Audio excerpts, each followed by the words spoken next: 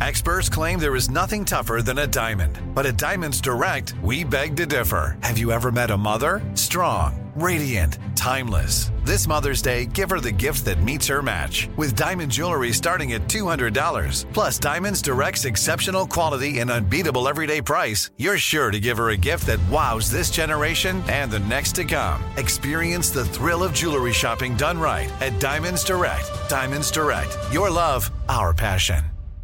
Trinity School of Natural Health can help you be part of the fast-growing health and wellness industry. With an education that empowers communities, Trinity grads can change lives by applying natural health principles and techniques in holistic practices or stores selling nourishing health products. Offering 19 online programs that fit your busy schedule, you'll get training to help turn your passion into a career. Enroll today at trinityschool.org. That's trinityschool.org. Open a limited-time 11-month certificate at Kemba Financial Credit Union. At 5.25% APY, it's more than triple the national average, plus it's a safe and secure way to grow your money. Visit your local branch or kemba.org/cb for details. Offer expires May 31st, 2024. APY equals annual percentage yield. Restrictions apply. $500 minimum and $250,000 maximum deposit. Advantage status required. Comparison based on bank rate average. Federally insured by NCUA. Hey guys, ready or not, 2024 is here, and we here at Breaking Points are already thinking of ways we can up our game for this critical election. We rely on our premium subs to expand coverage, upgrade the studio, add staff, give you guys the best independent coverage that is possible. If you like what we're all about, it just means the absolute world to have your support. But enough with that, let's get to the show.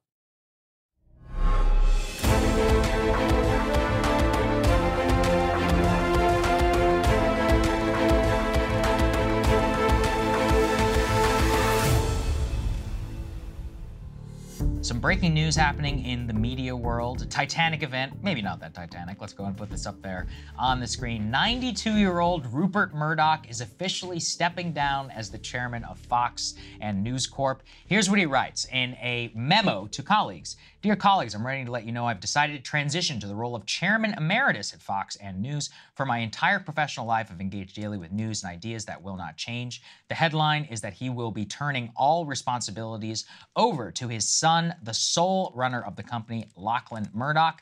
He writes, quote, my father firmly believed in freedom. Lachlan is absolutely committed to this cause. Self-serving bureaucracies are seeking to silence those who would question their provenance and purpose. Elites have contempt for those who are not members of their rarefied class. Most of the media is in cahoots with those elites peddling political narratives rather than pursuing the truth. Bit rich coming from the multi-billionaire who's made really the same business as doing the exact same thing, but for other people, hey, you know, who amongst us has done that? It does, of course, set the stage of projection there for a major succession-related drama because Lachlan will be in charge of the company for now, but the 92-year-old Murdoch, whenever he dies, there's actually a clause, I believe, in his trust or as well, where his 4 surviving children will all have equal voting shares for the future of the company. James Murdoch, his other son, is very much disagrees with Lachlan and with the future of Fox News and News Corp. He's very much more like a Hillary Clinton type liberal supporter and would probably be more likely to either sell it off or to change the editorial direction of the company. Apparently, the other 2 children are probably more inclined to agree with James, but there's no real way to change this. So it really is like the drama from 6. But as long as he's alive, Lachlan will remain in charge. So but it may not be that long. Succession fans, I guess James is more like Siobhan. Yes. Is that the idea? Well, yeah. And Lachlan is like... Siobhan was an actually interesting character, though. James appears to me to just be like your standard variety multi-billionaire son live. I'm sure there are layers there, Flogger. I'm sure there are layers there. But, I mean, the idea is that Lachlan was like buddies with Tucker and sort of embraced this Trumpy persona, at least. He was more comfortable with that. To an extent. So, so you can slot in whichever succession character you feel like he fits. But at least for now, we have an answer of who is going to take over the reins in the immediate future. And obviously, I mean, this really does come at a critical juncture for Fox News in particular, because the entire cable business, and certainly the entire cable news business, is on a downswing, probably a permanent one. You know, they're trying to figure out their streaming and how they continue to compete in a new era. And then obviously on the political front, they threw all in with Ron DeSantis. And it didn't work. Ron DeSantis is in 5th place in New Hampshire right now. Like, his decline has been precipitous. He's, maybe barely hanging on to 2nd place in most polls, but is not even close to challenging Trump for the brass ring here. And so, that bet was off. They're still continue to be in legal trouble over their coverage and Stop the Steal nonsense. They're still embroiled in lawsuits there. So that has been an issue for them. So there's a lot of questions about the future of this organization, how they position themselves in a potentially next Trump administration throughout the Republican primary, how they position themselves for the future with streaming, et cetera.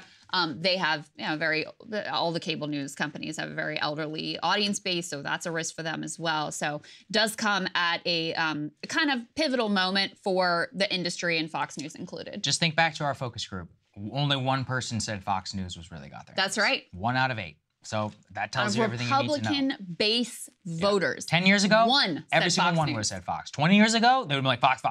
They would have named every single one of their favorite shows. That time is dead, guys. The internet has completely taken over. So yeah, he's got a tough thing going for him. If I were them, Fox is not where that's where the money was, but obviously the one bet of their entire portfolio that I think is the best is Wall Street Journal. That they still have their hands on, but that's not how they look it over there because it doesn't print the same amount of cable carriage fees. He's got a lot on his hands, I think, for the future. Indeed.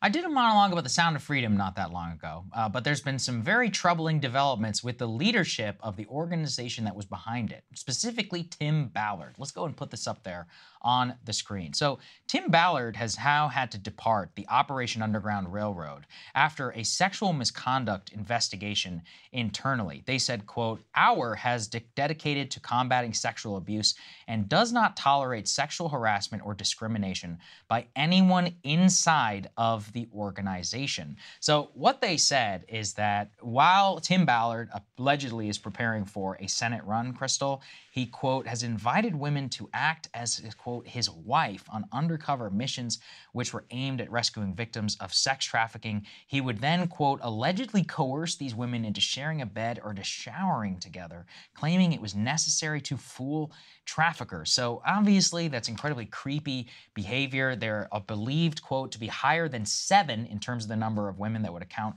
for some employees who were coerced into this. And, the organization itself has distanced himself. They said, quote, he is permanently separated from the organization. We're dedicated to combating sexual abuse. We've retained an independent law firm to conduct a comprehensive investigation to all the relevant allegations. What I actually thought was most noteworthy was the Mormon Church weighing in. Let's put this up there on the screen. The Church of Latter-day Saints actually denounced many of the claims made by Tim Ballard, saying, quote, his activities were morally unacceptable and that they had betrayed the French. This was after a previous allegation about how he had been betrayed and how the president of a church has had his name used in terms of Tim's, quote, personal or financial interests. It's pretty rare to see the Mormon Church actually come out and basically disavow and denounce the claims which were made that basically that the church was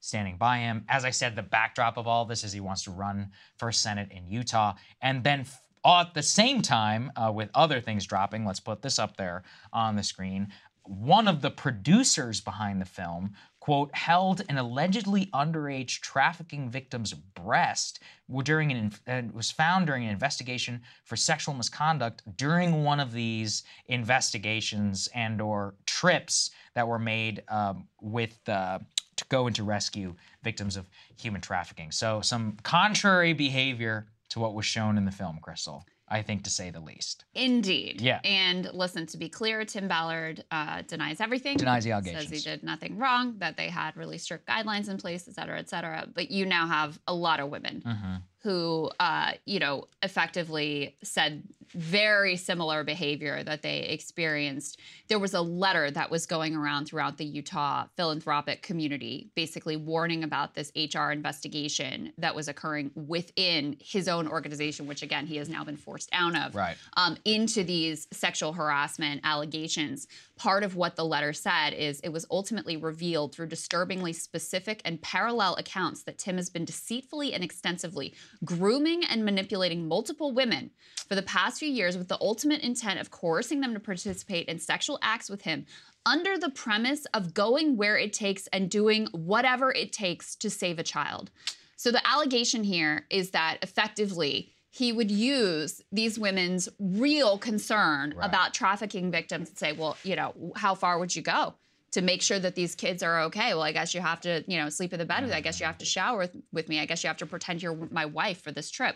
Those are the allegations. And I think, you know, the fact that he was pushed out of his own organization says something. And there is a long documented track record of him being caught in overt lies about some of the work that his organization has done, including, you know, things that he has told Congress about specific trafficking survivors, the details of which he made up, the involvement of his organization with these trafficking survivors. He also invented and embellished. So there were some red flags about this dude already, even in advance of these allegations. And then the other thing that, you know, within the world of organizations that are genuinely working to combat human trafficking, there were a lot of questions about their tactics. And that ties into the other allegations about this executive producer and how he ends up, you know, groping this maybe allegedly, underage, potentially underage 16-year-old, potentially sex trafficking victim. Is the other organizations say, listen, part of what you're doing here is you're actually creating more demand for sex trafficking, and in particular underage sex trafficking victims, by going into these communities and the tactics that you're using. So there were a lot of red flags. That doesn't mean you can't like the movie. That doesn't mean that you can't really support the core underlying mission. But just in terms of these particular individuals being heroes, a lot of problems. I think that's the key point, right? Which is that the movie was popular for a reason. It was actually one of the biggest films in South America as well. Like, a lot of people, the idea behind it really resonated in terms of a problem, probably, which is very present, but that the people behind it, you know, people behind it at the very least have not conducted themselves in the most professional manner, regardless of whether it's true or not. And I actually think that's a shame for the organization. And unfortunately, I've seen a lot of people be like, this is a witch hunt and all of that. And I'm like, listen, you know, you read these are people who are in the organization who agreed with the cause, who it's like they're not like liberals who or something agreed like so much that they were on these trips. Exactly, who were on the trips, who were involved. The Church of Latter-day, like the freaking Mormon, you're accusing them of being like liars and working against. It's like, what are we talking about here? Anyway, let's all just be honest. Let's have a discussion, especially because I know that the film resonated with so many people. That doesn't mean, though, that it's all about real life. So important to always keep that in mind, and we'll see you guys later. We love history over here, and Crystal actually suggested this, so I decided to do a little bit of a dig and give everyone the facts. So this is some fascinating stuff released from the Vatican archives. Let's go ahead and put this up there on the screen. A new letter shows that Pope Pius XII probably knew about the Holocaust much earlier than the Vatican has ever admitted to. So this letter, it was sent actually in 1942, and it warns about Nazi attempts explicitly to exterminate Jews in the Holocaust. The letter, which was reproduced, shows that years before, the Vatican has previously maintained that they knew about the mass extermination campaign against Jews in the Holocaust, that a priest, a German Catholic priest,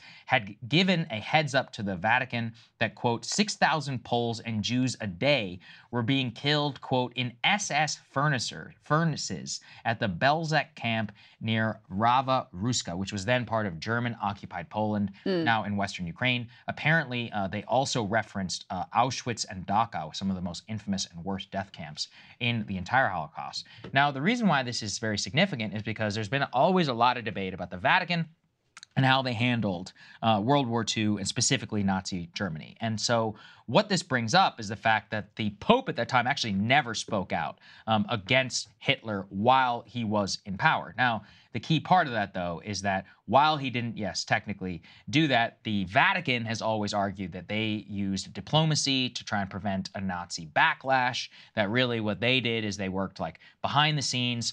There's always been a lot of controversy around this because there's questions about like the Pope at that time's motives themselves. The Allied powers actually begged the Vatican to get involved.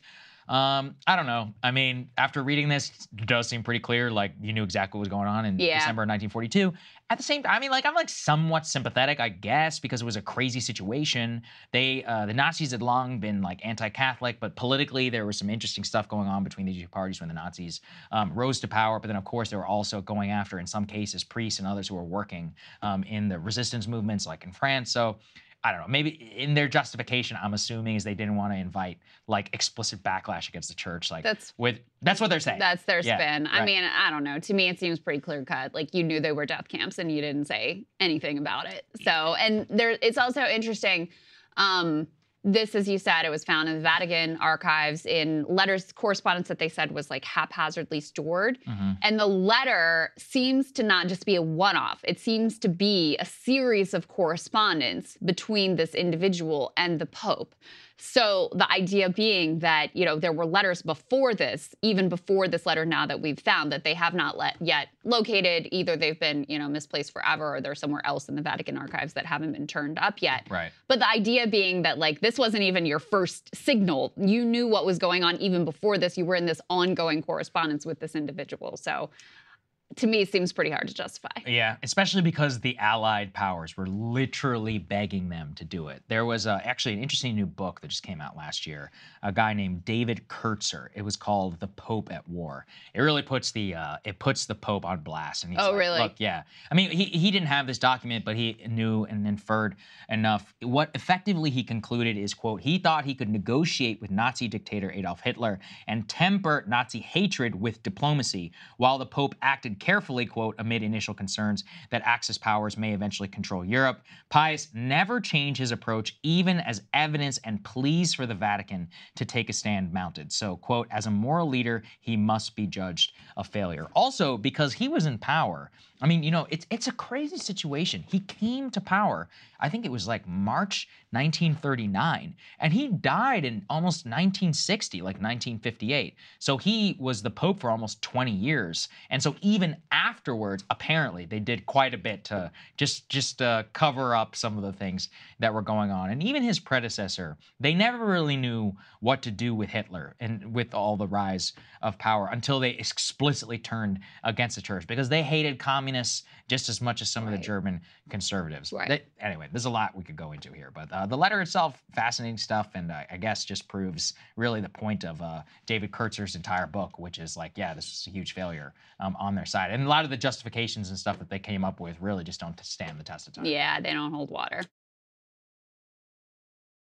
Wanted to keep an eye on a very troubling trend in the United States, which we're all aware of, but which the numbers are really stark. Let's go ahead and put this up there on the screen. A new analysis from the CDC of death certificates over the last 20 years shows that obesity as a factor in cardiac deaths has tripled over the last 20 years. So there were 281,000 deaths from heart disease linked to obesity in the last 20 years. The death rate has tripled from 2.2 deaths per 100,000 to 6.6 per 100,000 in the database, which are linked to obesity. And the increase in obesity-related deaths is with the steady decline, actually, of heart disease overall. So the reason why this is troubling is that overall deaths from heart disease are actually down by 18%, but obesity-related heart disease is up by 20%. So as obesity continues to be a factor, the advance in medicine and statins and all this other stuff that were used in non-obese cases of heart disease are still going to continue to be a problem.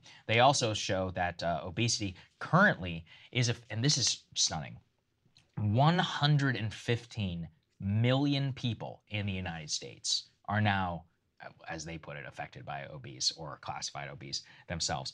42% of adults. But the worst part, and this is always the one that kills me, 20% of children now, according to the CDC. And the issue really with that figure is that that is just obese. That's not even just BMI overweight. And then if you really dig into it, a stunning like 8% or so are like 40 or 50 BMI, like incredibly overweight relative to where they should be. And the issue with that is that leads to all kinds of insane conditions like type 2 diabetes with small children, teenagers, and others. I mean, that's just a lifetime of suffering, and it will shorten your lifespan. Your health span is a disaster.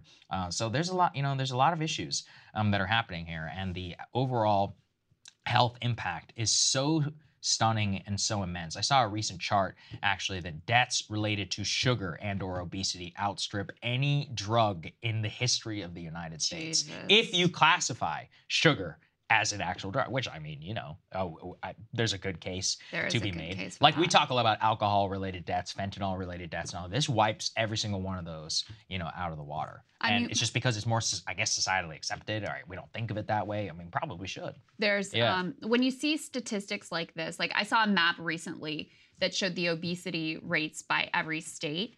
And if you go back to the 90s and look at the same map, the state in the 90s that had the highest obesity rate now is actually lower than the state now that has the lowest obesity rate. Like things have shifted so much dramatically over time. And when you look at those sort of society-wide numbers, you realize there are big picture systemic things happening here that are so much further beyond just, obviously people have agency and I don't want to tell anybody they can't improve their lives and make their situation better. But I also think people need to cut themselves some slack that this is a massive society-wide trend that is driven by some huge factors. I mean, obviously, like big ag, big food, the way we've been like systematically lied to thanks to the corrupting influence of big companies in terms of what actual nutritional guidance should look like and what is actually good for us and what is not good for us. I mean, the sugar lobby has been, and big soda has been a tremendously negative impact in our society. And by the way, the Washington Post also had an article about how many of these so-called dietitians are now paid by the food industry to go on TikTok, to go on Instagram, et cetera, and promote things that, again, are just like flat out lies and further confuse people about how even to make good choices for themselves and for their kids. So there's a lot going on here. I wanted to ask you, Sagar, if you think that Ozempic can be any sort of a realistic, like, improvement. It's a very controversial let alone take. solution, but it can be an improvement in these I know numbers. doctors who are on one side. I know doctors who are on the other side. I personally, here's my belief. I do not believe that there can be a quote-unquote medical cure to such a systemic problem. I don't believe in magic solutions. I don't believe in magic pills, and I think there's always a catch. Now, maybe the catch is better than the alternative. So, for example, people who are like, improvement. Right. So people who are like, well, I took it, and then when I went off of it, I gained my weight back, so that means I have to stay on it forever. And, that sounds very profitable for Novo Novartis or whatever, who's the manufacturer. So I just start to get skeptical. There's been previous also reports about like muscle mass loss and also by people who use Ozempic, but that could also be biased to the population who wants to, lose a little bit of weight and gain some muscle. We're not talking about the morbidly obese. I genuinely don't know. I think there needs to be a lot of study. But like I said, I am just skeptical of some sort of like one-size-fits-all pill solution that you have to take on a consistent basis. Side effects can be numerous. There's lots of stuff about. And just in general, like slowing down your gut when you tell me that, and that's the solution, I'm just like, I don't know, man. Like, I don't know how exactly this all works out. However, that could be better than being morbidly obese and being 700 pounds. So, maybe that is an answer. I think it's probably a case-by-case basis that people can make, especially for people who are morbidly obese. I think that is so horrifically bad for you that getting out of that is the most imperative thing that you can do for your health. The question then comes for people who are like on the edge, who are overweight and or on the obesity line, like what's the best way to get there? I'm still a big believer in the tools like Mother Nature gave us, which is diet and exercise. I mean, it's just very incredibly hard, even for people who are disciplined, people who have money, willpower, and all of that. The modern environment is not set up for you to succeed. And I don't know what we've talked about this. It's like when you want to walk 10,000 steps. If you have any semblance of a desk job, it sucks. Like you'll be like, it's like 6 p.m. You're like, okay, I got to go for a 1 hour and 15-minute walk today. Yeah. Or carving out moment in your day, and I've been trying to burn like 500 calories of cardio per day on top of any resistance. It takes me like an hour and a half. Now, maybe I'm just slow. Maybe I'm bad. But it's also, in other countries that rely more on walking, public transportation. Like when I lived in New York City, it was built in. I walked to work every day. Right. It was roughly like, a little over a mile in each direction. And so just like built into my day is at least 3 miles of walking without ever going to the gym. And so when so much of our, like the way our cities and towns are constructed is just about, getting in the car. There's like basically zero physical activity built into the average American's day. That's one thing. Then, you have all of we subsidize things like corn. That's why there's like every type of corn in your food every day, high fructose corn syrup and whatever. We subsidize things that are unhealthy. We make junk food like the cheapest food that you can possibly buy.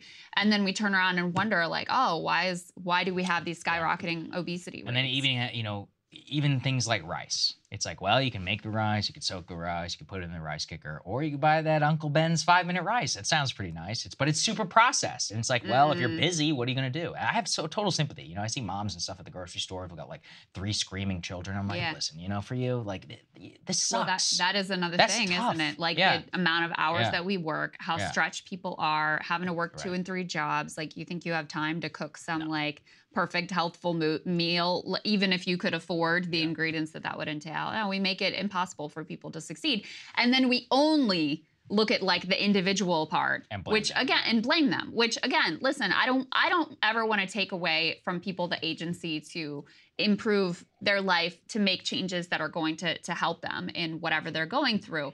But when you only are focused on the pull yourself up by the bootstraps conversation, and you're not looking at these overall trends, I think that can be very dishonest. And I think it can also end up being extremely unhelpful for the people that most need that assistance. Totally agree. New Pew Research Center survey finds that everybody thinks everything sucks. Yes. And for more details on that, basically, the breaking news is that Americans have correctly assessed the state of America. Yes. So this is new research from Pew. We can put the element up on the screen, where majorities of Americans say the political process is dominated by special interests, flooded with campaign cash, and mired in partisan warfare. Elected officials, Pew goes on to say, are widely viewed as self-serving and as ineffective. And Pew says that actually this study finds, quote, no single focal point for the public's dissatisfaction. There's widespread criticism of the 3 branches of government, both political parties, as well as political leaders and candidates for office. Now, this is, they say, coming amid historically high levels of voter turnout in national elections. So they find that contrast to be somewhat interesting. I think it's worth noting some specific results here. Just 4% of U.S. adults say the political system is working extremely well or very well. 4%. That's not just among people who say extremely well, that's extremely well and very well. Another 23% say it is working somewhat well. About 6 in 10 say they have not too much confidence or no confidence at all in the future of the U.S. political system. Pew says positive views of many governmental and political institutions are at historic lows. Just 16% of the public will say they trust the federal government always or most of the time. That's even including people who say most of the time. Again, usually you can see numbers like that for people saying, oh, I always trust this or that. But you're concluding both of those views. That's extremely bad for America, obviously, it goes without saying. Now, while trust has hovered near historic lows, Pew says, for the better part of the last 20 years, today it stands among the lowest levels dating back nearly 7 decades. And more Americans have an unfavorable than favorable opinion of the Supreme Court. That's the first time this has occurred in polling going back to the late 1980s. A growing share of the public dislikes both political parties. Nearly 3 in 10 express unfavorable views of both parties. The highest share in 3 decades of polling, and a comparable share of adults do not feel very represented by either party, and candidate choices are underwhelming. 63% of Americans say they're dissatisfied with the presidential candidates that have emerged so far. Now, I was actually going to make that point too, in that we have a leading candidate for the Republican nomination that is not participating in the debates so far. And we also have a president that is currently the sitting president of the U.S. who is not debating, despite actually the majority of his party. It's not, of course, it's normal for the president not to engage in the debates during the primary process, but his voters are on the side of wanting him to debate. Most of his own voters think he's too old to be in elected office right now. So you have, even among the party voters for the 2 main political parties right now, dissatisfaction with the leading candidates, both of those leading candidates clinging to their power And this is as you have 6 in 10 Americans saying they have not too much or no confidence at all in the future of the U.S. Ryan, we see numbers like this all of the time. It's no real surprise. You're always going to have some level of distrust high with some institutions. You're not always going to have perfect trust across all institutions. But man, these numbers are steep. They're really bad. And there are contradictions within these numbers and within the views that people are holding that can't be worked out by the political system necessarily. And one of them being that essentially the number one thing that people say, besides complaints about politicians, that people say to Pew here is that they don't like the way that things have become so partisan, that they think that Democrats and Republicans care more about fighting each other than they care about solving the problems of the country. Like massive numbers of people agree with that obviously true statement. Mm-hmm. At the same time, they also, in other Pew surveys, and somewhat in this one, express their deeply, deeply negative views about the other party. So they are expressing the very thing that they think in aggregate is bad. Right. But that's why it can't be worked out, because while everybody agrees what the problems are, people disagree on what the solutions are. Mm-hmm. Like everybody agrees that the two-party system stinks, but certainly the parties are not going to agree to dissolve themselves and allow in new parties or a multi-party system, nor would there even be a mechanic for that outside of like a constitutional convention. And then everybody agrees that partisanship is the problem, but they will say that it's the other side that just needs to go away and stop, being in the way of things. Well, and this, by the way, is why the whole Manchin no labels movement that John Huntsman we've talked about doesn't resolve that contradiction at all. Right, and it actually is. It's the exact opposite read. So they look at polls like this, and by the way, Pew did a word bubble of Americans' top description in the current state of politics. Biggest word is divisive, but then the second biggest word is corrupt. Messy, bad, polarized, chaos, dysfunctional, crazy. One of them is just shit, which Pew blurred out. But like they look at this and they say, oh, big opening for the no labels movement, to the point where they're seriously flirting with a third-party presidential bid.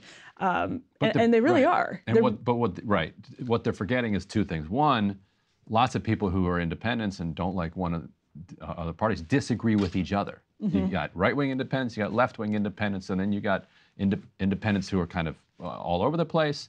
And then you have independents who are kind of checked out and are like sort of pay attention to the news, sort of don't, might show up for the election, might not. And to say that all 40% of those people like would then support Joe Manchin through no labels is absurd.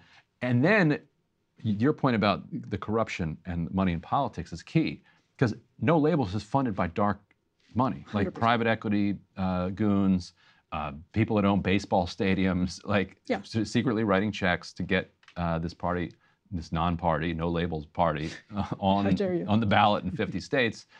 For what purpose? Who knows why? Who's to benefit? Who's funding it?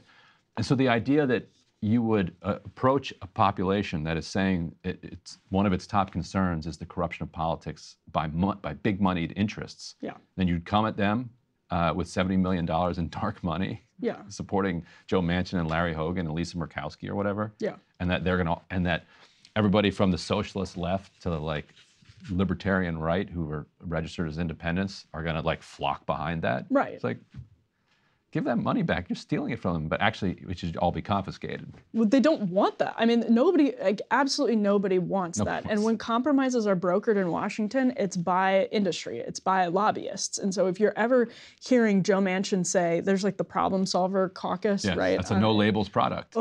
Yeah, and they have like, it's all just like establishment politicians that are so close to the center on the right and the left that they can sit in a room together. It's not bringing Matt Gaetz together with Alexandria Ocasio-Cortez and some centrist Josh Gottheimer, right? And like, if you can do that, then talk to us. But you actually, what you want to do is relegate both of the populist wings to the fringes further.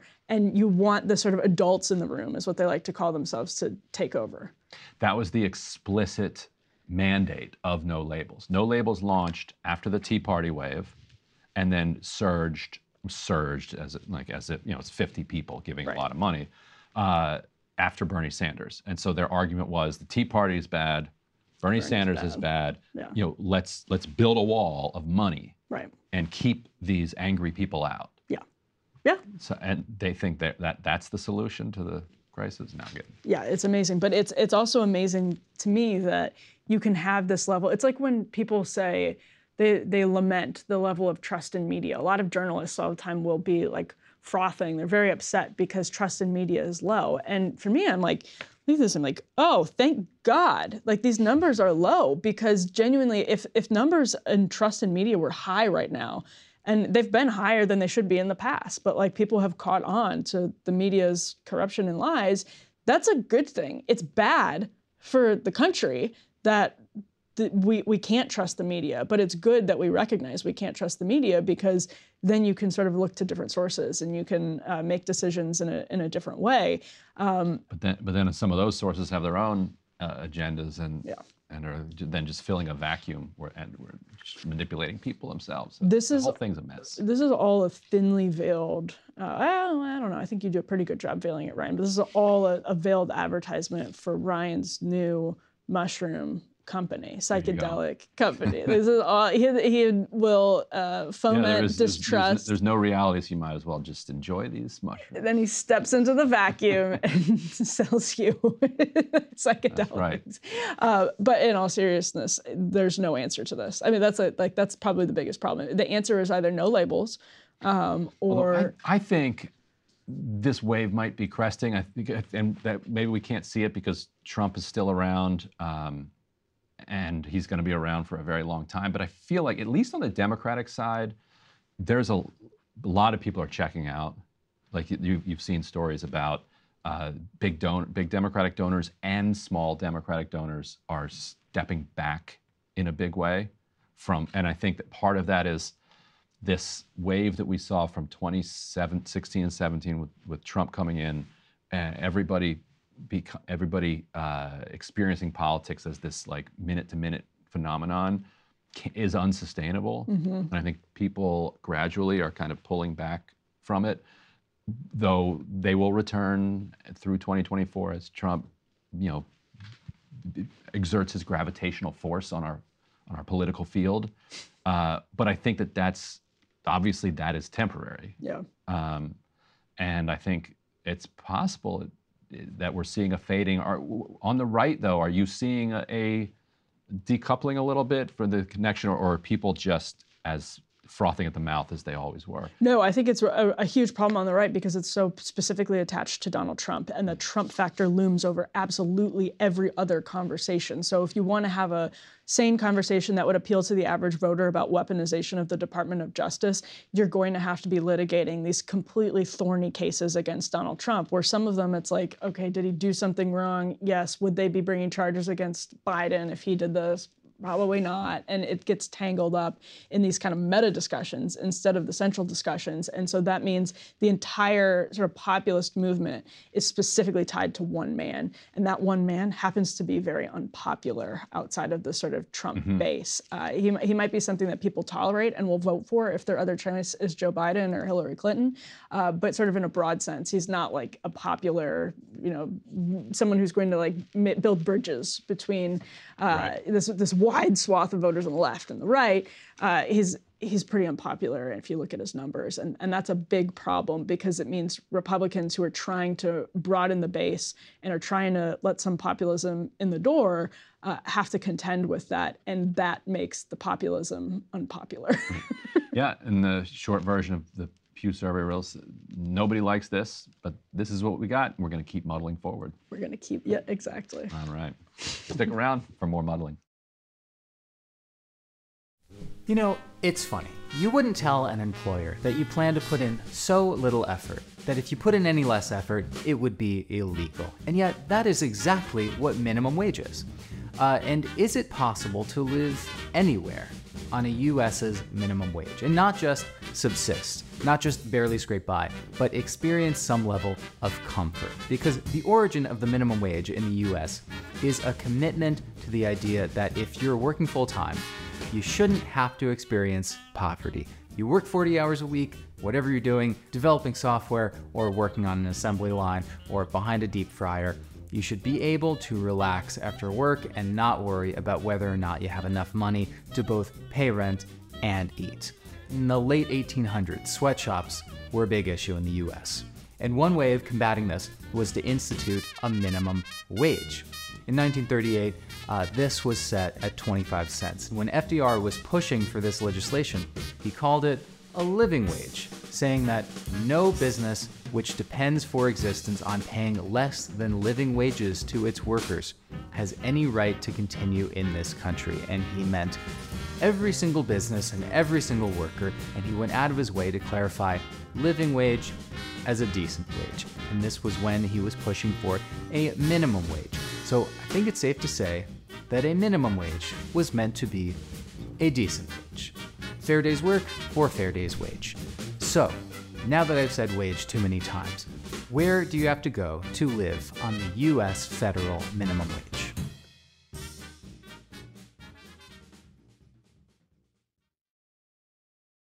Okay, so I'm in New York, and here minimum wage is $15 an hour. If you're working 40 hours a week, you are going to be left with about $1,800 a month after taxes. Well, if you should spend roughly a third of your income on rent, that's $600 a month, which is insane here. Let's see what that gets you. Nothing, which is why New Yorkers spend more like 2/3 of their income on rent. So what can we get for less than $1,200? 2 apartments in the entire city under $1,200, at least on this site. But $1,000 for an apartment is really good. So $1,000 plus a subway pass, $300 on food, $200 for electric, gas, internet, and your phone. It's gonna be really tough. Even if you find a roommate situation where you can save a few $100s on rent, you're not gonna have much left over at the end of the month to get drinks with friends or see a movie. Obviously, a child is going to be way over budget. Definitely don't do that. But you know what? New York, that's one of the most expensive places in the world. There are places in the US, I'm sure, with a way lower cost of living. So, where could you live? According to the Bureau of Economic Analysis, Arkansas has the lowest cost of living. Median rent for a studio apartment is $528. $860 is what the average person spends on their car and transportation. $250 for food, $200 for electric, gas, internet, and your phone. If you can delete the car, because you just happen to live near some public transit, that may actually be really cheap. Let's say you are so lucky and you never have to stay at work until 9 or 10 after the bus has stopped running. Well, hey, you could be doing worse. And it just so happens that a living wage in Arkansas is $15.25. Not too far off. One problem though, Arkansas's minimum wage is not $15 an hour, it's $11. But you know what? You're still doing a lot better than all these states that are making $7.25 an hour. Now, as it turns out, only about 2% of the workforce make exactly minimum wage, but that's 1.6 million people. And yes, some of them are teenagers, but most of them are not. And these are only the people making exactly federal minimum wage. There are a lot more people making $7.50, $7.75, $8, $9 an hour. About 14% of all US workers make $15 an hour or less. That's 19 million people. On average, for the United States, if this is the poverty threshold and this is a living wage, this is minimum wage. If you're splitting the rent with someone, it gets easier, but as soon as you add a couple kids to that, the gap between you and poverty gets a little smaller, and the gap between you and comfort gets a lot bigger. So where can you live on $7.25? Well, Belgium has a lower cost of living. Maybe you could move to Belgium. Belgium's poverty line is 1,366 euros for a single person The work week there is 38 hours, and the minimum wage before taxes is 1,955 euros. For some reason, you moved to Belgium and you're working remotely from the US, making the US minimum wage. A scenario I can't imagine exists outside of this video, but that's the game we're playing. At $7.25 an hour, it would take almost 72 hours a week to make Belgium's minimum wage. So Belgium is out. The UK also has a lower cost of living. Again, why are you working remote from England making an American's minimum wage? That makes no sense. Evidently, a living wage in the UK is £10.90. The minimum wage there is £10.42, so they're lagging behind a little bit as well. And in pounds, the US federal minimum wage comes to $5.85, which is apparently the minimum wage for 16-year-olds there. Not doing so great. Uruguay is pretty affordable. Looks like you can live for as little as 14,000 US dollars there. And as far as I can tell, they won't charge taxes on income that is earned outside the country. But you do still have to pay American taxes on that money earned, so that's too much for us as well. It goes without saying, it's almost impossible to buy a house when you're making minimum wage. It's only the rarest of circumstances that will allow you to pull this off. But this didn't have to be the case. Economist Dean Baker explains that until 1968, the minimum wage not only kept pace with inflation, it rose in step with productivity growth, which, according to him, would place minimum wage at more like $24 an hour, which would make it way more possible for a couple, each earning minimum wage, to actually buy a home. Clearly, that is not the timeline we're living in.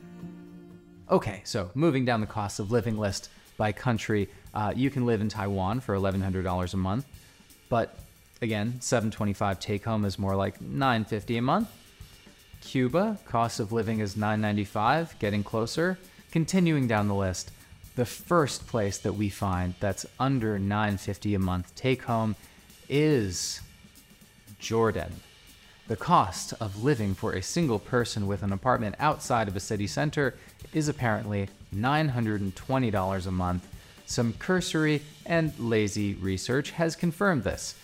The point being, if you make $7.25 an hour, there are places you can go where it will be a decent living.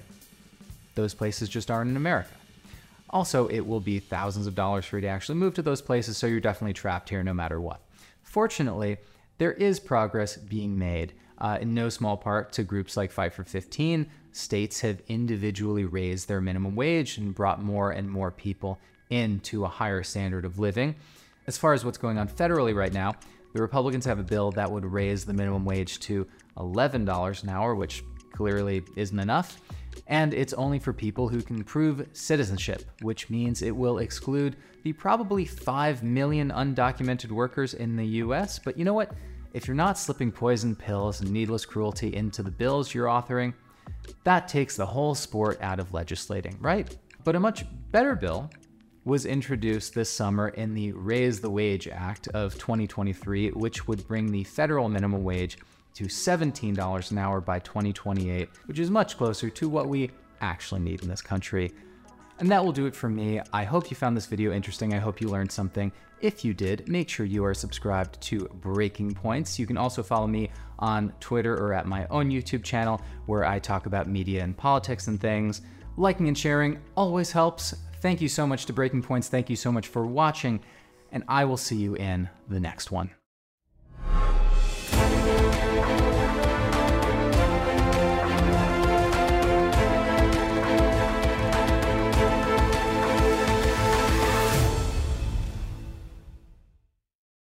Trinity School of Natural Health can help you be part of the fast-growing health and wellness industry.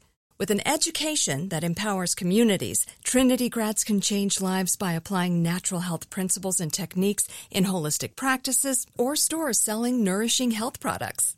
Offering 19 online programs that fit your busy schedule, you'll get training to help turn your passion into a career. Enroll today at trinityschool.org. That's trinityschool.org. Open a limited-time 11-month certificate at Kemba Financial Credit Union. At 5.25% APY, it's more than triple the national average, plus it's a safe and secure way to grow your money. Visit your local branch or kemba.org/cb for details. Offer expires May 31st, 2024. APY equals annual percentage yield. Restrictions apply. $500 minimum and $250,000 maximum deposit. Advantage status required. Comparison based on bank rate average. Federally insured by NCUA. Right here, right now. Find your beautiful new floor at Right Rug Flooring. Choose from thousands of in-stock styles, ready for next day installation, and all backed by the right price guarantee. Visit rightrug.com. That's RITERUG.com today to schedule a free in-home estimate or to find a location near you. 24-month financing is available with approved credit. For 90 years, we've been right here, right now. Right Rug Flooring.